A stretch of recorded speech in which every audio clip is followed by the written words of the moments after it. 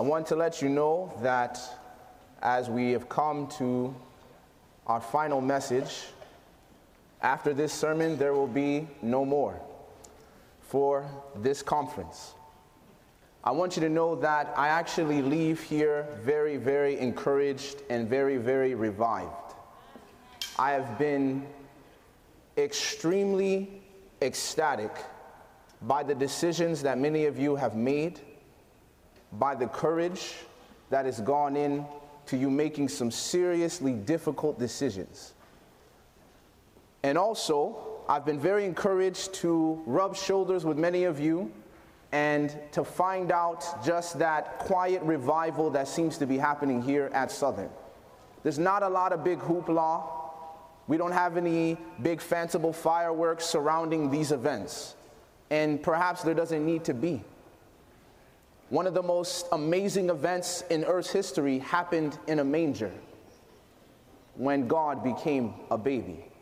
And there was only 3 shepherds there. So in the same sense, I can imagine that could it be that one of the most amazing events to happen in this Earth's history could be just the same this weekend.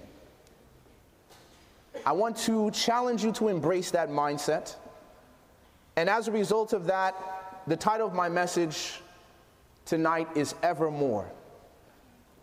Evermore. And the reason why I wanted to give this message is because I want to encourage you. Is that okay? I feel like I've been beating up on you all week. Have mercy.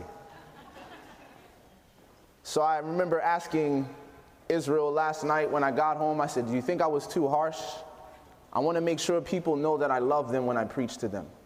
That's why I preach the way that I preach. I don't want people thinking for 1 second that I don't believe what I'm preaching. I'll take that one amen. So, I want to encourage you tonight.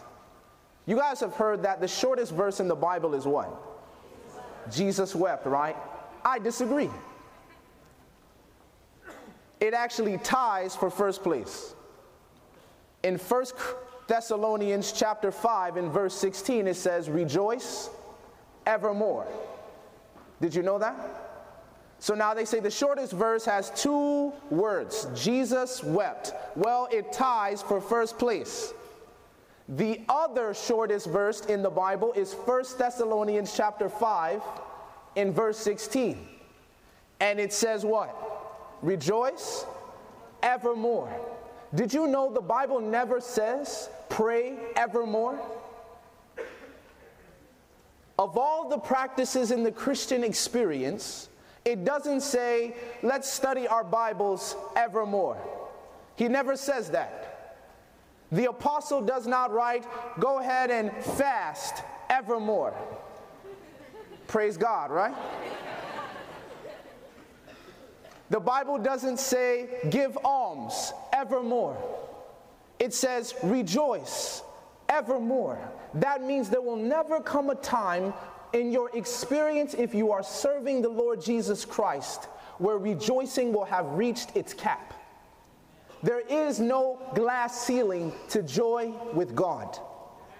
Throughout the ceaseless ages of eternity, a finite mind cannot conceive of it.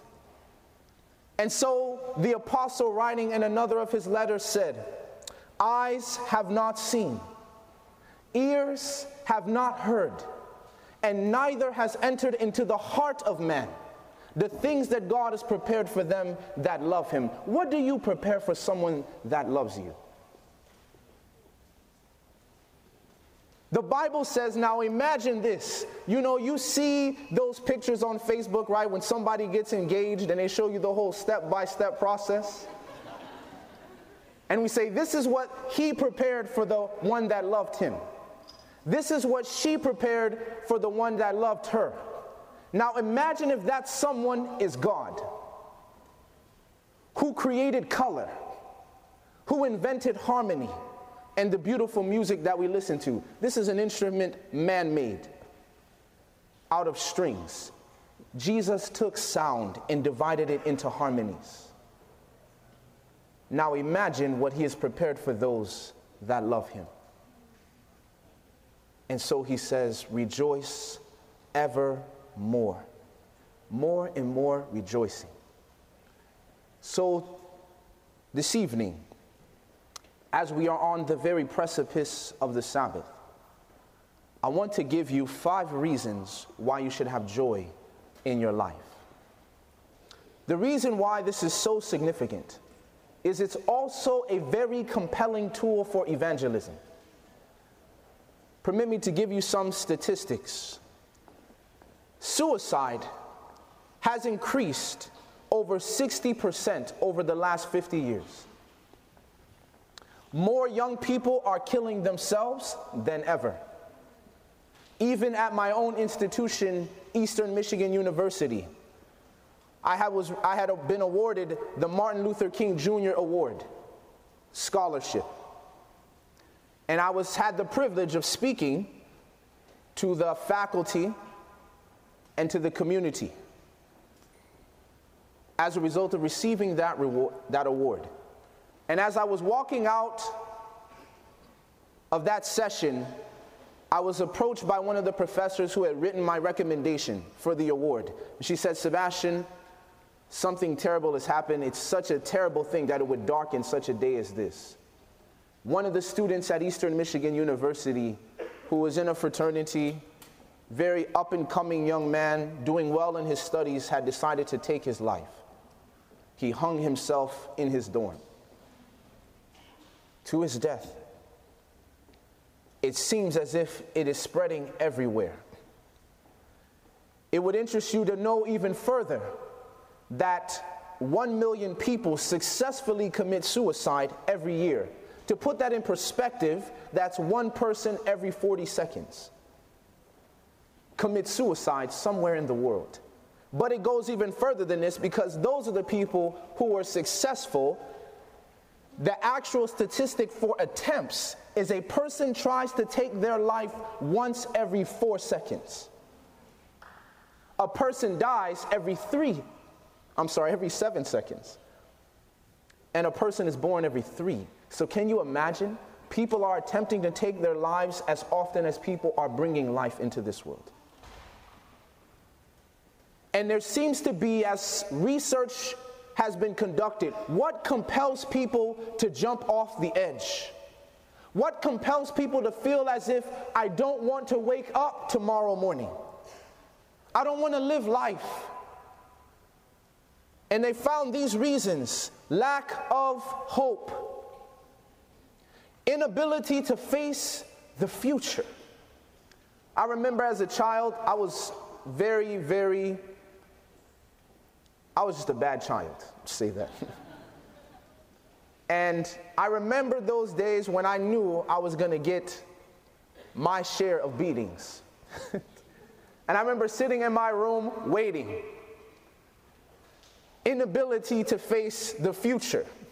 And as a child, I used to think, man, I wish I could just die right now. Just so I don't have to go through this. But it's one thing as a child, you never really take any measures.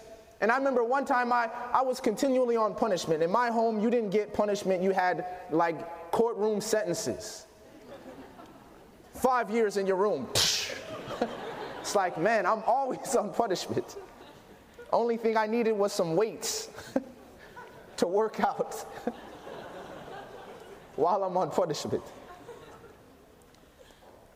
But this inability to face the future, an inability to rise amidst the ashes of life, that sometimes catastrophe comes our way as Christians, does it not? Sometimes disappointment comes creeping around your corner. And the difference for the Christian is that we have a joy, even beyond, that's not based on circumstances. It's not based on whether the future looks hopeful or not, because there's one future for a person surrendered to Jesus. One guaranteed destination. You've already got on board the airline. You're already flying. It doesn't matter if you're in first class or if you're in the back of the plane. The destination is the same. And in this sense, this to me, one of the strongest ways to draw to bring gravity to our ministry as a church is to have the joy of the Lord. So the question is, why should we have joy? Why should we have joy? Turn with me to the book of Philippians. It would interest you to know that the book of Philippians is all about joy. It's all about joy. That's the theme. And in Philippians chapter 1, as Paul starts this letter to the church in Philippi, he is in jail in Rome. He's in prison. And it was always fascinating to me that a man, while he's in prison, decided to write about joy to his church. Philippians chapter 1, beginning in verse 3. Let's look at the first reason why we should have joy. He says this, I thank my God upon every remembrance of you, always in every prayer of mine, for you all making request with joy, for your fellowship in the gospel from the first day until now. Verse 6, being confident of this very thing, that he which hath begun a good work in you will perform it until the day of Jesus Christ. You see, friends, the first reason that Paul writes that we should have joy is that Jesus will finish his work in us. You see, there's nothing that robs your joy like sin. Nothing that takes away the joy. This is why in that picture-perfect example of repentance in Psalm 51, David didn't just ask to create in me a clean heart. He didn't just ask to renew a right spirit. He says, restore unto me the joy of salvation, and uphold me with your free spirit. Then I will teach transgressors your ways, and sinners shall be converted unto you. There is a connection to joy in salvation and sinners being converted. And once it is restored into Christianity, that when sin has been dispelled, one of the most joyful experiences in a Christian life is repentance. Did you know that? But we don't look at repentance that way, because repentance is all about being on the wrong road and God letting you know you can make a U-turn. It's not too late. Jesus has begun a good work in you, and he will perform it. You see, friends, it's not so much about how we start the Christian life, it's how we finish. There's always this fascination with your testimony. How did you become a Christian? It's not how, it's did you stay? The fact that your testimony was so powerful only makes it more painful when you leave. That's why Lucifer's fall is, how art thou fallen, O son of the morning. Sometimes many of us, we don't think we're going to make it in the Christian life. Fighting the good fight of faith. Fighting against sin, against selfishness. Reminds me when this summer in our canvassing retreat, they had or it might have been last year actually. I wasn't at the canvassing retreat this year. And last year we were at this canvassing retreat, and they have this rock climbing wall. You guys probably know about this. Adventists grew up with rock climbing. I didn't grow up with rock climbing. I grew up with building climbing and trees. Don't ask me why I was climbing buildings. So I went on the easy wall, and I'm terrified of heights. It is like one of my ultimate fears. So I can imagine when the Bible says we will meet the Lord in the air, I will have obviously overcome that fear.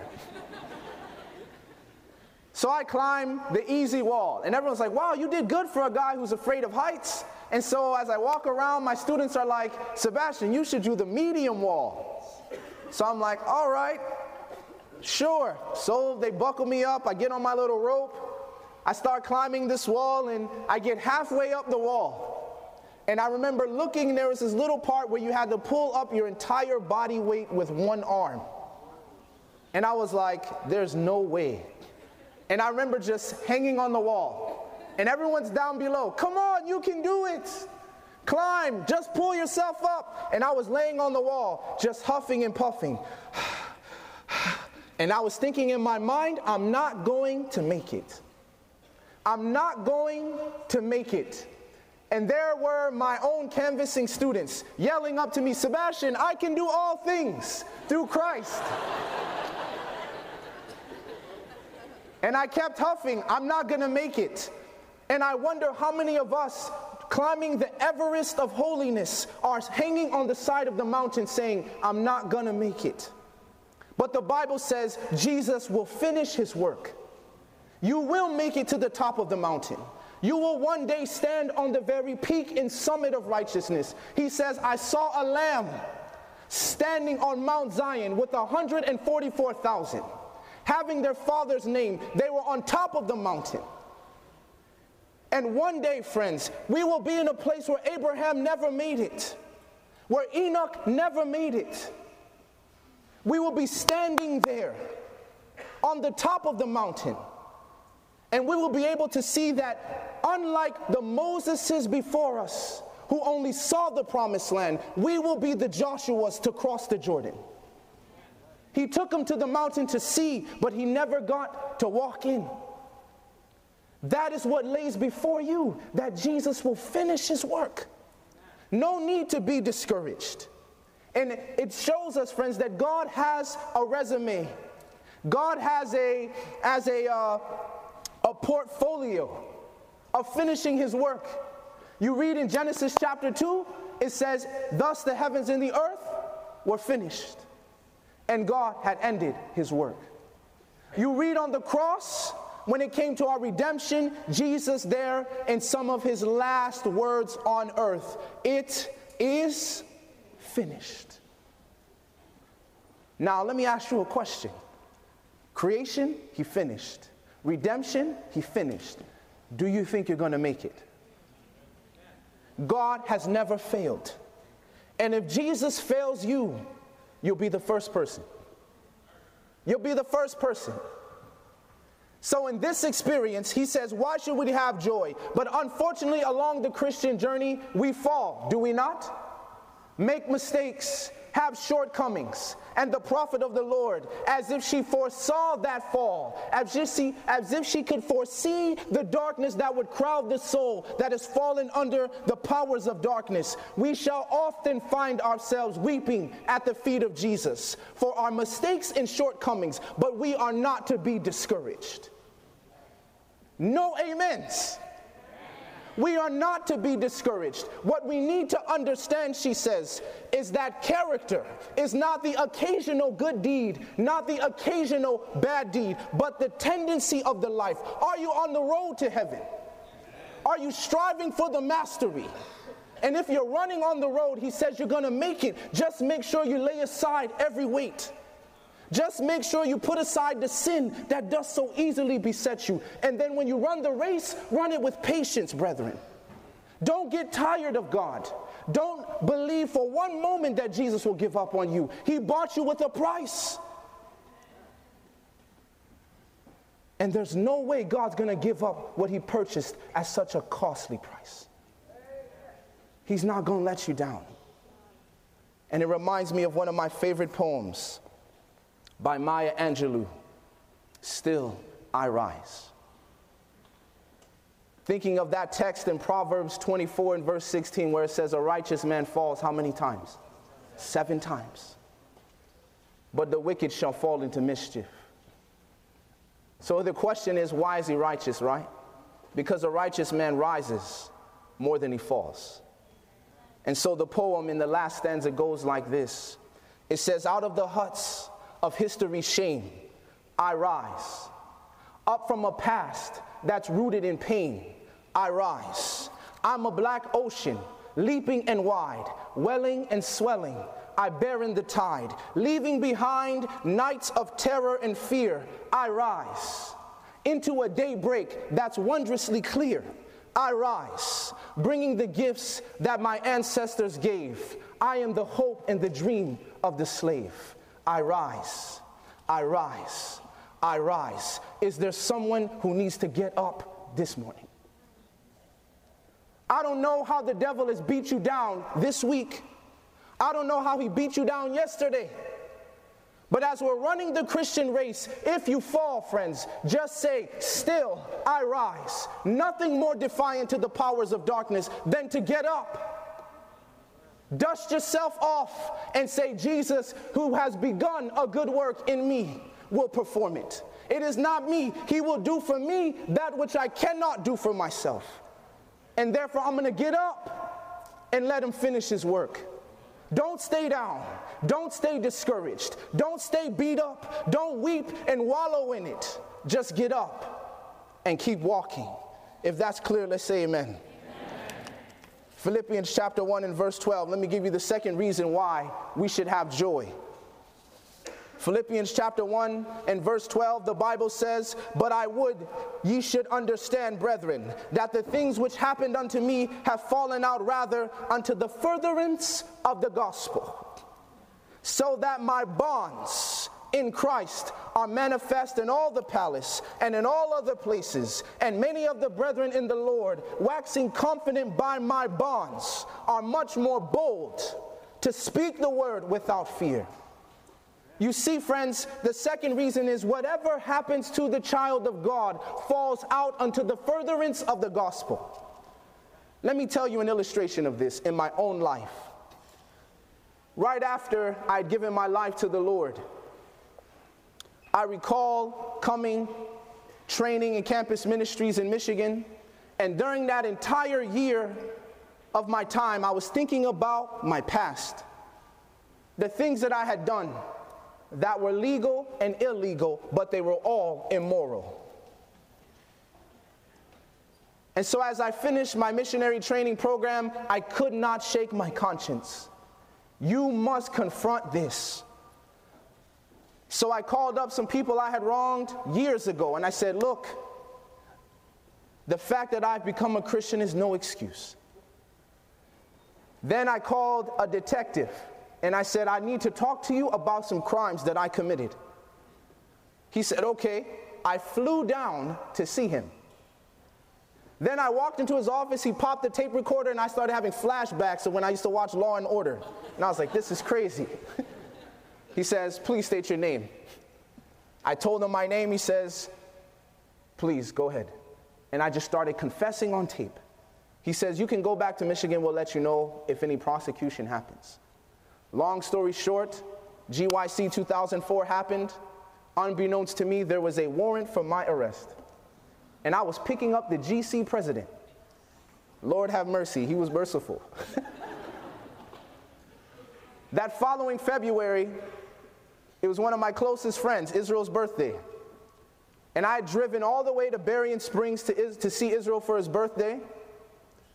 Had a good time, and we were driving home. And I left before Israel left to go back to Ann Arbor. And as I was driving home, I was like, man, I need to get back home. So I'm speeding on Old 31 near Berrien Springs.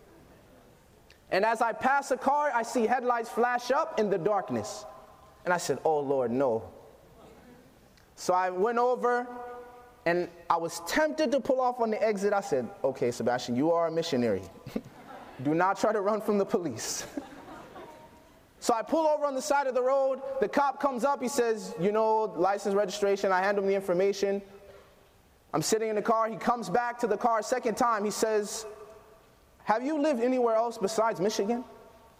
I said, yeah, California, Illinois, Georgia, lived a lot of places. He said, okay, just checking. I think there's a mix-up, but I just want to make sure. Runs back to his car.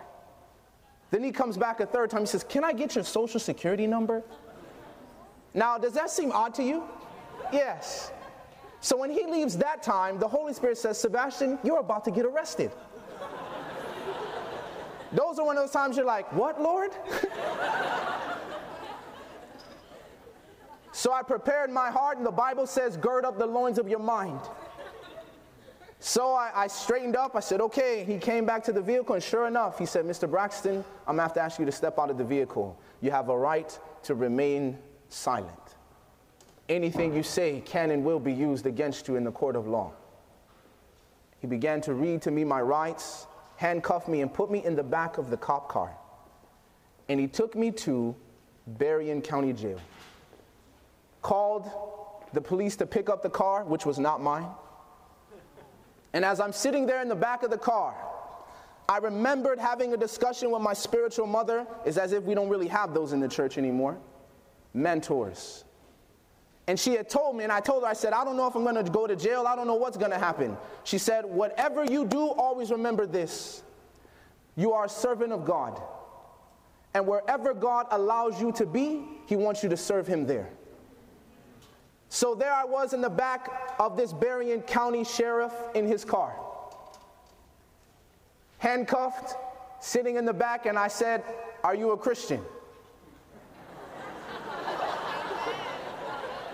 He looked at me and he said, I used to be. I said, what made you stop? He said, well, there were some people doing some funny things with the money in the church. So I decided to leave, and I said, we don't come to church for people, we come to church for Christ. I said, I understand your issue, but you're there to worship God, and there may be people in that church that need a faithful person in there for them to encourage them. So you go to church. He got quiet. And I saw his eyes look up in the rearview mirror, and he said, these crimes that you committed, were these before you were a Christian or after you were a Christian? I said, before. Were it not for Christ, I would be doing the same thing. He got quiet again. We got there. Because my crime was committed in a far distant place, I was considered maximum security fugitive. So they had to strip search me. So he comes, he pulls out, I got Bible tracts in my pocket.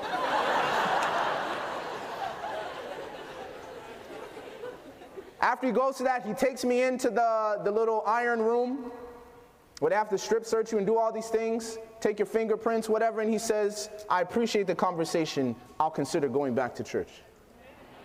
Then I sat down in a room full of concrete. It was about 4 feet by 5 feet. I sat in there with 10 other men. They don't give you a fork, they don't give you a knife, just spoons. And as we sat in there, they held us in there for 3 days. I was sleeping on my shoes. And I remember each night there would be a new guard, and I would ask him, can I have a Bible? And he would look at me and say, no, I can't give you a Bible. I'm like, why not? He said, you might harm yourself. I'm like, I said, okay, could you explain? And the guy said, well, because you're maximum security, you're a fugitive. There's a warrant for your arrest, and you're far beyond where you should be. And so some people, we give them books, they try to paper cut themselves to death. I said, really? Okay, so I can't have a Bible. He said, no. And he looked at me, he said, what are you in here for? You don't seem like a criminal. I said, well, I don't talk about it, but it was before I knew the Lord. He said, well, yeah, I can definitely tell you're not the average person in jail. I said, well, praise God. Finally, they released me into population. Maximum security, no bars, iron doors, cameras in every room.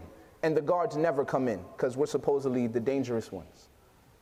Serial rapists, serial machine gun traffickers, people who move millions of dollars of illegal drugs. And as I walk in, they're all gathering there. It's almost as if it's this hazing ritual. And they want to see, okay, who's the new inmate? So I walk in, and they say, okay, what are you in here for? I'm like, I don't talk about it. I'm a Christian. They're like, you're a Christian? Okay, well, there's this guy over here. His name's Michi. I said, okay. And they said, Michi, he got caught with $1 million worth of marijuana off the borders of Berrien. So they said, he wants to find God's will for his life. Can you help him? I said, sure. They bring him into the middle of the circle, and all of them are surrounding us, and I begin to counsel him from my memory. This is why you need to memorize the Bible. And I said, John chapter 7, verse 17 says, if any man wills to do his will, he shall know. So if you really want to do God's will, it's not just desire to know it, you got to want to do it, no matter what it is. So as I'm going on and on and on, I said, those are the points. If you do those things, God will make his will plain to your life. And I walked out the circle. I went to my room, met my roommate. His name was Alabama. Go figure. And Oakwood is visiting with us. But nevertheless, I sat down on my bed and I remember sitting there thinking to myself, I cannot believe I'm in jail. And then immediately, within 2 minutes of me sitting there, I get a knock on my iron door. Gentleman comes and says, excuse me, brother, can I talk to you? Now, friends, I didn't grow up in the church. I've seen too many movies. And when men start coming to your room, I get nervous. And I'm like, Lord, you know I was trained in the Marine Corps. I'm a Christian. I don't believe in violence, but Lord, I got to defend the temple of God.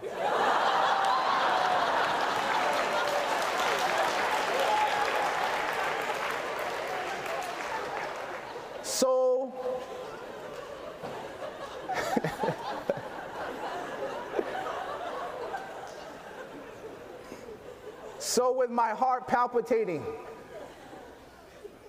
I followed him to his room. Sat down, he started closing the door. I got even more nervous. I said, Lord, please, I just got here. And he says, well, brother, I heard you talking out there. And I was thinking maybe you could help me. My girlfriend and I, we're going to be getting married in 3 months when I get out. And we've been thinking about how can we have a Christ-centered marriage. And as I heard you talking, I thought, man, this guy can help me. Could you teach me how to have a Christ-centered relationship? I said, for sure. But they won't give me a Bible. He said, oh, go talk to this guy. So I left his room. I went to the gentleman's room. He had a long beard. He's like the godfather of the jail, I guess. So I walk in, I say, excuse me, they said I could get a Bible. He said, oh, okay. So he lifts up his mattress. And he's like, what do you need? King James, New King James, NIV.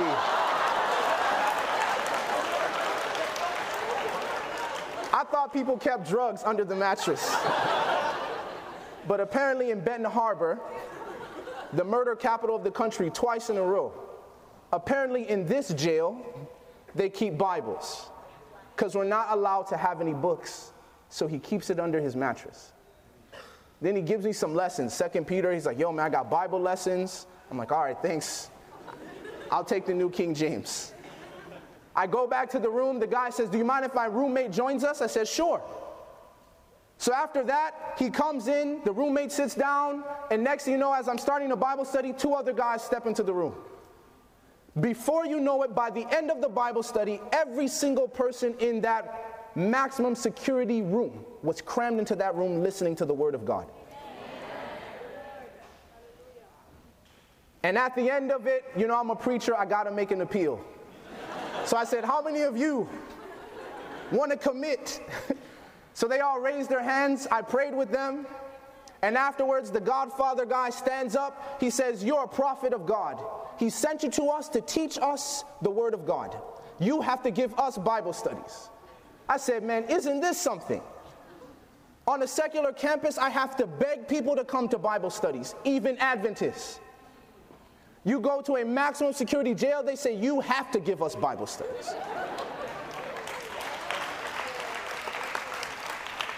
And so Paul said again in Philippians chapter 1, but I would that you should understand, brethren, that the things which happened unto me have fallen out rather unto the furtherance of the gospel. So I started teaching Bible prophecy in the morning, and I taught practical Christianity in the afternoon, twice a day.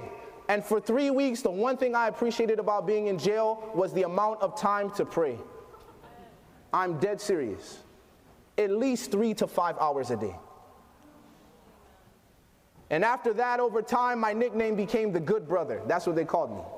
They're like, that's the good brother. And I was the vegan person in jail. So when my food would come in, they say, that's the good brother's tray. Don't mess with his food. And they were all looking out for me. I was praising the Lord for this.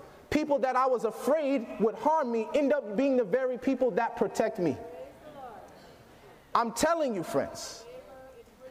So now while I'm there, one night I'm praying. They lock down the doors. The guard comes by. After we lock the doors, he bangs on every door to make sure that we are in our rooms secured. They will never come in there if we are walking around. So after he comes in, he knocks on the door. I'm praying to the Lord, and while I'm praying, the Lord says, Sebastien, you're leaving the day after tomorrow. I said, okay. So I wake up the next morning, go to the prophecy Bible study, and I just start pouring out my heart to these men. And I said, listen to me, don't make this jailhouse religion.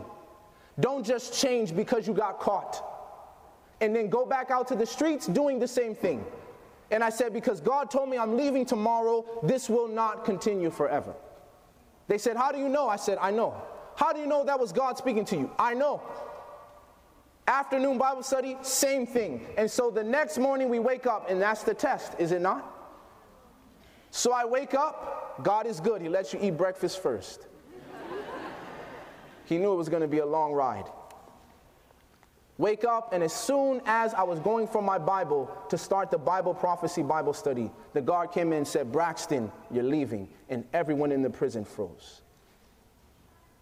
And all you heard was, I told you he was a prophet. That's all you heard. But why did that happen? I believe that the Lord did that to confirm to them that God was using me to teach them the truth. He wanted to leave them with a sign. Just know that was my servant that I sent to you. And I got the privilege of going back to visit with many of them who are still walking with the Lord. So here again, I would have you to understand, brethren, that the things which happened unto me have fallen out rather unto the furtherance of the gospel. The second reason the Christian can have joy, in jail or in freedom. Because when I got down to the judge and I was sitting there looking, he said, what do you do, sir? I said, I'm a missionary. What? After they read off the crimes that I was accused of. You're a missionary? And he said, well, let me see if I can give you bond. Let me see if I can give you freedom. So all of a sudden a detective walks up with a piece of paper, lays it on the bench of the judge. The magistrate takes it. He says, well, Mr. Braxton, this is interesting. Back in December 2004, a judge who had never met me, never knew my name, signed a document that said, if Sebastien signs this, he can go home free. He said, you're free tomorrow. This court is adjourned. And I walked back thinking to myself, from December the 7th, 2004, here it was March 2005, and all the 4, 5, 6 weeks I had spent in jail, I was really a free man. And what if I went into jail moping? What if I went into jail, no desire to serve God? Why, God, did you do this to me? I'm serving you. I'm doing your work. Imagine what work would not have been done. Because you can have joy in every situation of life. And in this sense, whatever happens unto you, it will happen unto the furtherance of the gospel. It's so that the gospel can go forward. And so you and I can have joy in life no matter what happens. Because Christ will be preached through your life. Christ will be preached with whatever happens. Your neighbors will look and say, her garden is struggling just like mine. How come she's still whistling another tune?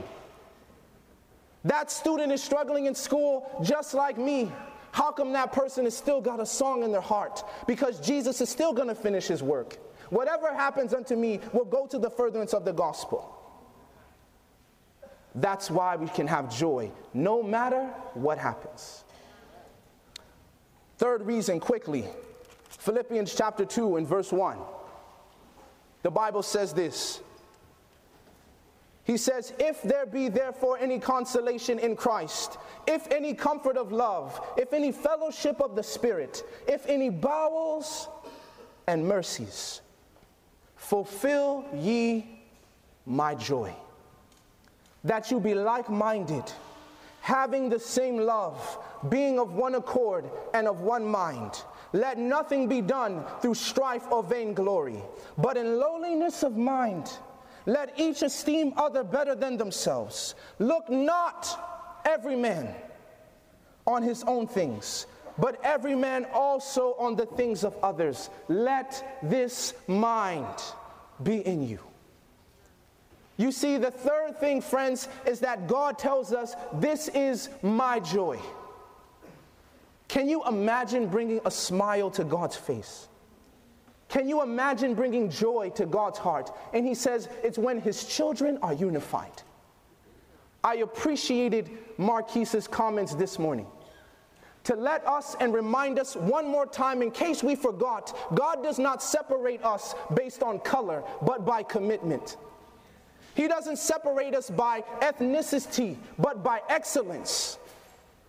He doesn't separate us at the end of time and say white sheep and black sheep. He says goats and sheep. That is how we will be separated. Wheats and tares. Righteous, unrighteous. Holy, unholy. It won't matter. And God says it breaks his heart that when Sebastien goes to a church in Virginia, all Caucasians in the Sabbath school, and after the Sabbath school they approach me and they say, brother, there's another church that's probably more suited for you down the road. It's happened to a friend of mine. It's happened to many of my friends.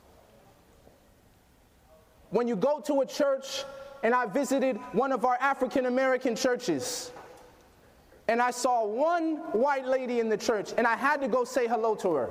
I said, how are you doing? What are you doing? How long have you been in this church? She said, 4 years. I said, really? I'm like, do you like it? Do you enjoy it? She says, it's pretty good. This is where I was baptized. It's the closest church to my house. And so as I got to meet her, I learned she had some burdens about her sons coming into the faith. And I went to the other church members. I said, yeah, do you guys know this lady? They said, who? Do you know this lady? I don't know who you're talking about. She's the only white lady in the church. Oh, that girl that sits up on the left side. And I'm thinking to myself, come on, brethren. It cannot be this way. God says, fulfill ye my joy. Be like-minded. And friends, we can be in union without being in unity. Just because Oakwood came up this weekend doesn't mean we're in unity. We could be in the same place, not of the same mind. Somebody say amen. And in this sense, it is not about being in the same physical place, because I have friends across the globe and we have the same heart.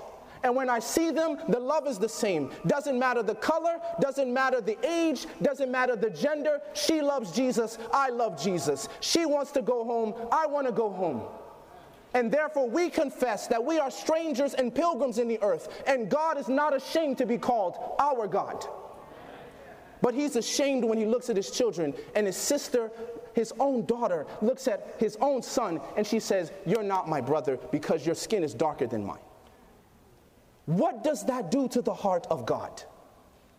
Friends, let me tell you something this morning, this evening. When we talk about race relations in this church, the person that I wish was alive was Adam. And I want Adam to come down to church and look down, and everyone says, well, there's a black church and there's a white church. And Adam would say, I don't understand what you mean. Because you're all my children. You all came from me and Eve. And I can imagine as our earthly father, he would chastise us. What are you doing? You better go to the closest church, not the colored church. Not the people that look like you, but the people that love like you. You see, friends, this is close to my heart because my mother left the church before I was born. Disenfranchised. She met my father at Oakwood. And her and my father, doing something they should not have been doing, came out with a child. His name was Sebastien. I was not the result of loving parents. I was a result of teenagers misbehaving. And right after they found out she was pregnant, she got expelled from campus. And my father stayed on campus. And my mother said, that's interesting. I can't get pregnant a second time, but he can get another girl pregnant, but you let him stay on campus. I'm not downing the institution or its standards. So my mother leaves the church, and I remember being 6 years old. And my mother dressed us up, and for some reason, she got it in her heart to try to take her children to church. We had never been to church in my life. And as my mother had us dressed up, we never put on dress clothes before, so I was super excited. So I'm like, man, this is cool. So me and my sister were walking with my mother, and as we were walking into the church, there was a black lady greeting people with a nice smile. And then all of a sudden, my mother, as the cab driver dropped us off, she looked across the street and saw a white Seventh-day Adventist church. And all the black people came in, filed to the black church. All the white people came in, filed to the white church. And my mom said, stop walking, get back in the cab. We will not go to a racist church. And to this day, my mom does not know the Lord. That's why it's personal for me. Because I could have grown up in a Christian home had this church got it right. How can the world be ahead of us in diversity? They can embrace a black president. We're still talking about black and white conferences. All I'm simply talking about is God's joy. And for some of us, we need to get this thing in our minds. He says, fulfill ye my joy. And I hate those that sow discord amongst the brethren. I've talked to pastors and they say, Brother Sebastien, you just don't understand the issue. We worship different than them. There is no we and them, brother. There's either angels and every nation, kindred, tongue, and people. Those are the two classes on the earth. The we and them is we angels to them nations. And I'm tired. I'm tired. Young people are tired. Parents are tired. Old faithful Adventists are tired. And we are the generation to make the difference, to fulfill God's joy, that we be like-minded. I'm almost done. Philippians chapter 3 and verse 12. Fourth reason why we can have joy. Paul says this.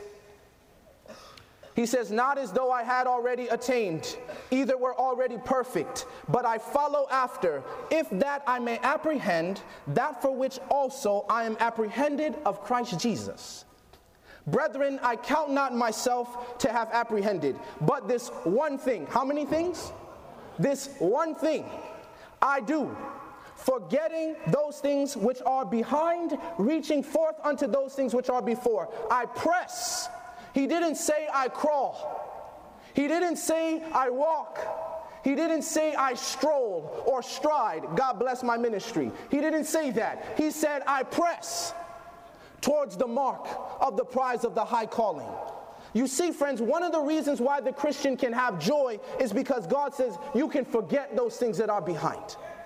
It's time for us to leave the past in the past. People say, well, Brother Sebastien, you don't understand where the black and white conferences came from. I don't care about the past. I'm pressing towards the mark. Friends, I don't know where you came from. I came from a bad neighborhood. I came from violence. I came from gangs. I came from people getting raped at school, in elementary school. That's where I came from. But the Bible says, remember not the former things. Because God says, why? Behold, I will do a new thing. I don't care what your fathers did, friends. And young people, get this clear. If we do what our parents did in their generation, we will be here another generation. We better understand that. We cannot do the same. We now have the opportunity to do that which our parents could not do, to do that which the ancestors could not do, the pioneers could not do. We could see Jesus in our generation, but where it starts is forgetting the past. A lot of us struggle to let go of what has been. We are bound by the past. Does somebody know what I'm talking about? The Bible talks a lot about this. Remember Lot's wife. No man, having put his hand to the plow, looking where? Backwards, is worthy of the kingdom of God. You know, it's interesting. It's not only the negative experiences that Paul asks us to forget, it's also the positive ones. A lot of us, some of us are stuck in our negative past, other of us are stuck in our positive past. And we're like, oh yeah, that was that great experience. And I may tell you that testimony from being in jail. Yes, that's great, but I gotta press on, because that's not it. We're still on this earth. People still don't know the name of Jesus. You gotta press on. And for this sense, SAU has accomplished a lot. Oakwood has accomplished a lot. But we gotta forget and press towards the mark. Have we reached the standard? We have not yet apprehended. A constant compulsion to keep going forward. Keep pressing on, forgetting those things that are behind. I don't care if you sinned yesterday. Forget those things that are behind. God says, I will take your iniquities and put them in the bottom of the sea, and I will remember your sins no more. God says, I forgot. How come you can't forget? Fourth reason to have joy in the Christian life is forgetting those things that are behind.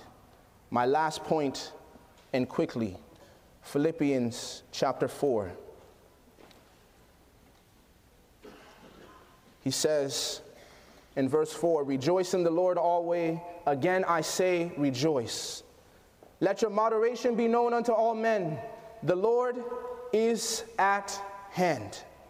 Be careful for nothing, but in everything by prayer and supplication with thanksgiving let your requests be made known unto God, and the peace of God which passeth all understanding shall keep your hearts and minds through Christ Jesus. Finally, brethren, whatsoever things are true, whatsoever things are honest, whatsoever things are just, whatsoever things are pure, whatsoever things are of good report, if there be any virtue, if there be any praise, think on these things. And he goes on to say, those things which ye have both learned and received and heard and seen in me, and the God, he says, do, and the God of peace shall be with you. But I rejoiced in the Lord greatly. Now follow this. He says this in verse 11, not that I speak in respect of want, for I have learned in whatsoever state I am, therewith to be content. I know both how to be abased, and I know how to abound. Everywhere and in all things I am instructed both to be full and to be hungry, both to abound and to suffer need. I can do how many? All. So here's the thing right here, friends. Paul says the fifth main reason that I'm getting to about why I have joy in the Lord while I'm sitting in a Roman dungeon is because I've learned how to be abased and I learned how to abound. I've learned to be content in whatsoever state I am. And I say, wait, Paul, I thought you said forget and press on. How can you be content? And he says, why can I be content? And we quote this verse, not understanding the context. Why is it that I can be content in whatsoever state I am? Because whatever my state requires, whatever my situation brings, I can do all things. You're not understanding. We are limited by our own mindset. We accomplish what we attempt. We achieve what we aspire to grab. I'm going to close with this story. One of my favorite illustrations. If anything, that reveals to us this whole concept of joy. It's about a friend of mine who took his son to a zoo. And I believe this illustration is so simple, but it makes so much sense. As he went up to the zoo with his son, he was telling the story, and he said, well, as I was walking with my son, we came to the elephants. And as he came to the elephant, the cage was extremely low. And as the cage was low, and on the elephant's leg was a pink string. You're like, wait a minute. And so the son looks at his father and he says, Dad, how come the elephant doesn't break the pink string and just walk over the gate? It was extremely low. And the elephant was completely docile, completely submitted. And the father said, well, son, this is why. When he was a baby elephant, they put a chain on his leg. And he would kick, and he would kick, and he would kick against the chain, and he could not break the chain. And then he said he got a little bigger, and so they put a bigger chain, and he would kick, and he would kick, and he would kick, and he could not break the chain. Now he was a full-grown elephant, and they put a stronger chain, and he would kick, and he would kick, and he would kick, and he could not break the chain. And so now, friend, now my son, they don't put a chain, they just put a string on his leg, because the string is not on his leg, it's on his mind. In his mind, he can't break it. And right now, we are sitting, friends, in a church that is like elephants in pink strings. We can't finish the gospel in this generation because we kicked and we kicked and we kicked and we couldn't finish. Because generations before us had the strong chain around their leg. Because our parents had the strong chain around their leg, they didn't have the courage to drop out of school, obey the will of God, and go be missionaries somewhere. They didn't have the courage to not just be a doctor, but to be a doctor on a mission for the Lord. And now it's time, friends, for us to break the pink strings. That you can do all things. What would you do? What would you dream if you knew that every resource, every power, all wisdom was given unto you? What would you do? Jesus says, I already told you what you would do. You would go ye therefore into all nations. Baptizing. That's what you would do, because all power is given unto me. All power. And so Paul says, I can be content because when I start dreaming, when I start pressing, when I think that, oh, God's not going to finish his work in me, when bad circumstances come around, I can remember I can do all things. This is the culmination of joy. When you sit down and say, there is no restriction, only pink strings on this elephant. And how many churches, how many denominations become by the Adventist church and say, how come this elephant has the pink string on his leg? Baptist ministers coming to our church to teach us the health message. Baptist minister waving money in the parking lot saying, you have the truth. Baptist ministers coming and confessing and saying, yes, you are right on the state of the dead. You are right about the high priestly ministry. Methodists saying you are right about the sanctuary message. What's happening? What's happening is pink strings.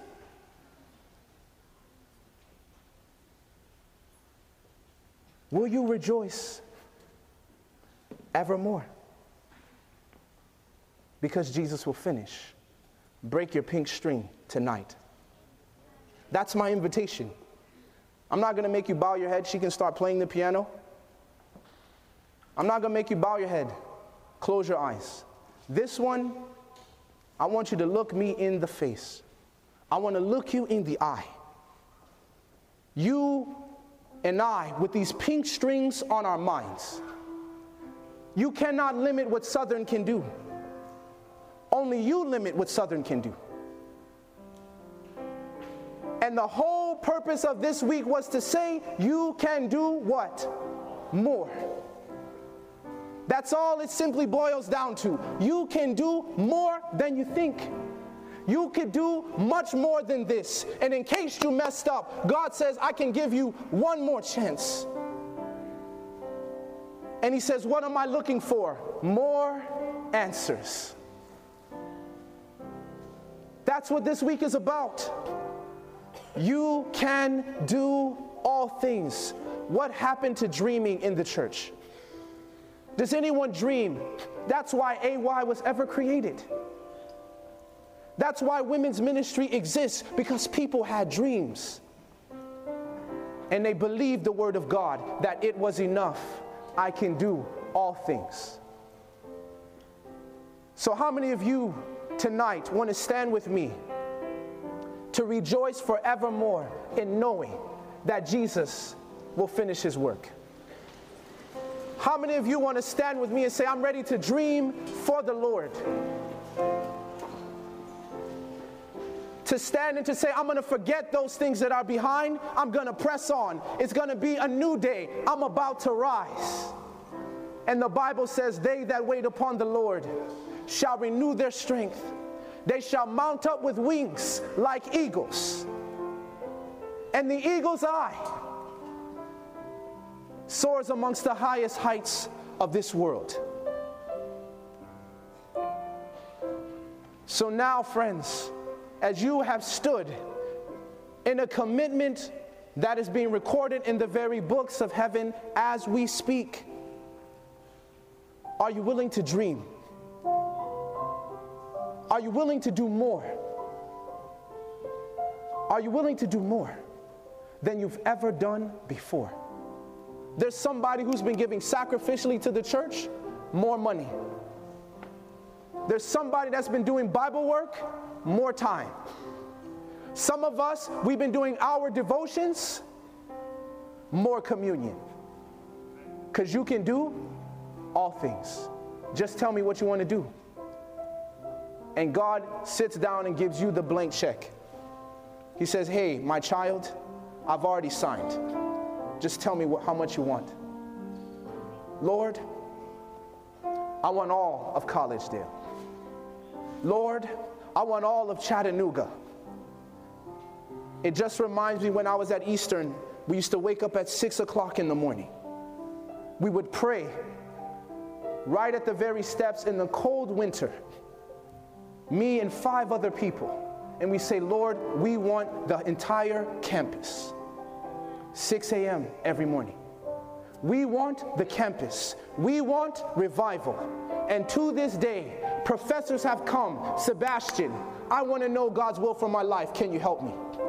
I have deans of the College of Education coming down and saying, Sebastien, can you teach me about the health message? Students coming out there, 40, 50, tell us who is the Antichrist. You say, where did it start? It started because some young people believed. Because Martin Luther believed. And we already know that she reminds us, in case we forgot, the power that shook the world through the Reformation came from the secret place of prayer. Start asking God like he's really God. Lord, we want the campus. I want the dorm. I want this thing to go all the way. I want Southern to not be SAU University. I want Southern Adventist Missionary College. We don't produce doctors, we produce missionary doctors. We don't produce elementary education teachers, we produce radically converted, more than excellent, committed to Jesus elementary education teachers. That's what this institution produces, more than the world. They cannot produce it. Harvard cannot produce you. Cannot. In all their wisdom, in all their philosophy, all their money, they cannot produce a person who has all power. Can't produce it. And that's why we go to Harvard, and all their degrees, they sit at the feet of a man with a bachelor's degree to learn the truths of the oracles of God. Because the science of salvation is hidden. Willing to dream. Willing to dream. So as I make this call, my call is not for you to come forward. It's for you to kneel if this applies to you. And I don't want any Ananias and Sapphira's. Commitment today, backsliding tomorrow. Don't make a commitment if you're not serious. No intentions of following through. We do it too much in the church, and heaven knows. Standing because everyone else is standing. No, sir, no, madam. It's time for us to get real with God because he already knows. So my call is this, to kneel with me this morning and say, Lord, I am committing by the grace of God to dream for him. I'm going to kneel today. And I'm saying, Father, I'm asking you for the craziest thing I can think of in my mind. I'm asking you for something I thought I could never have. I'm asking you for something I thought I could have gotten a long time ago, thought I messed up. Now I'm in the wilderness like Moses, discouraged, on the backside of the desert, tending sheep. But today, I'm going to kneel before my heavenly Father. You said, Lord, that we being evil know how to give good gifts. How much more? How much more? If that is your prayer, is that of your desire, I want you to kneel with me. I'm going to start dreaming for God. Don't kneel if you're not serious.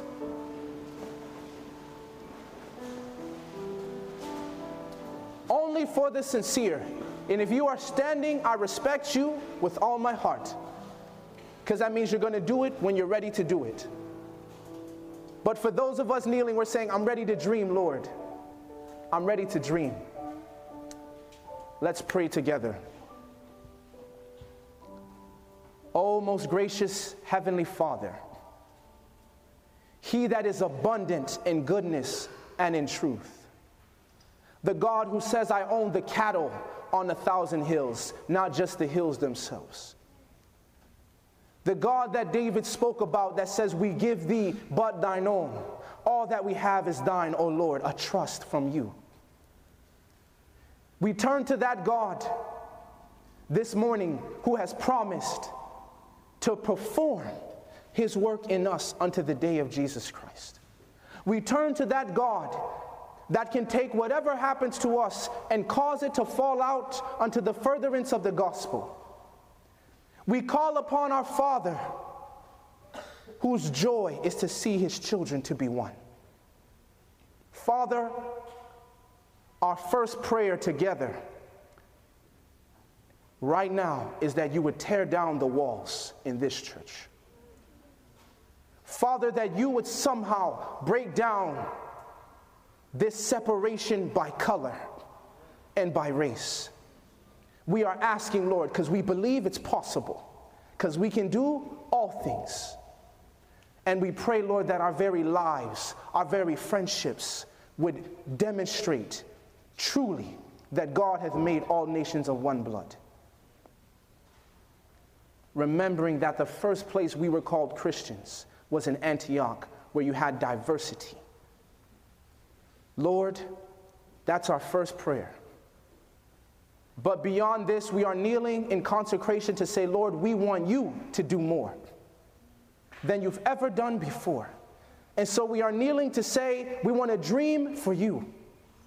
And we ask, Lord, that it would enter into our hearts as it entered into the heart of David to build a house for his God. Lord, please give us that heart that Joseph had, who was a dreamer. That even though his brothers in hatred and in jealousy said, come, let's slay the dreamer and see what becomes of his dreams. That, Lord, we would continue to watch God work His miracle in our lives. That this would be a bastion and a beacon and a laboratory, Lord, where these young committed Adventist people start doing what the church never thought was possible. We are asking that you would help us to break the pink strings, Lord. That we would see the shackles can come off this morning if we would just rise in Jesus' name. And now, Father, these young people, we have come because we want to be the generation. We want to be the era that Hebrews 11 was talking about, that they without us should not be made perfect. God having provided something better for us. Help us to be that generation. Help us to dream. And we pray, Lord, that the next time there is a convocation of this kind, it shall be in glory. This is our prayer, and we ask that you'll help this to be our experience, so that we can rejoice evermore. In Jesus' name we pray. Amen. This media was brought to you by Audioverse, a website dedicated to spreading God's Word through free sermon audio and much more. If you would like to know more about Audioverse, or if you would like to listen to more sermons, please visit www.audioverse.org.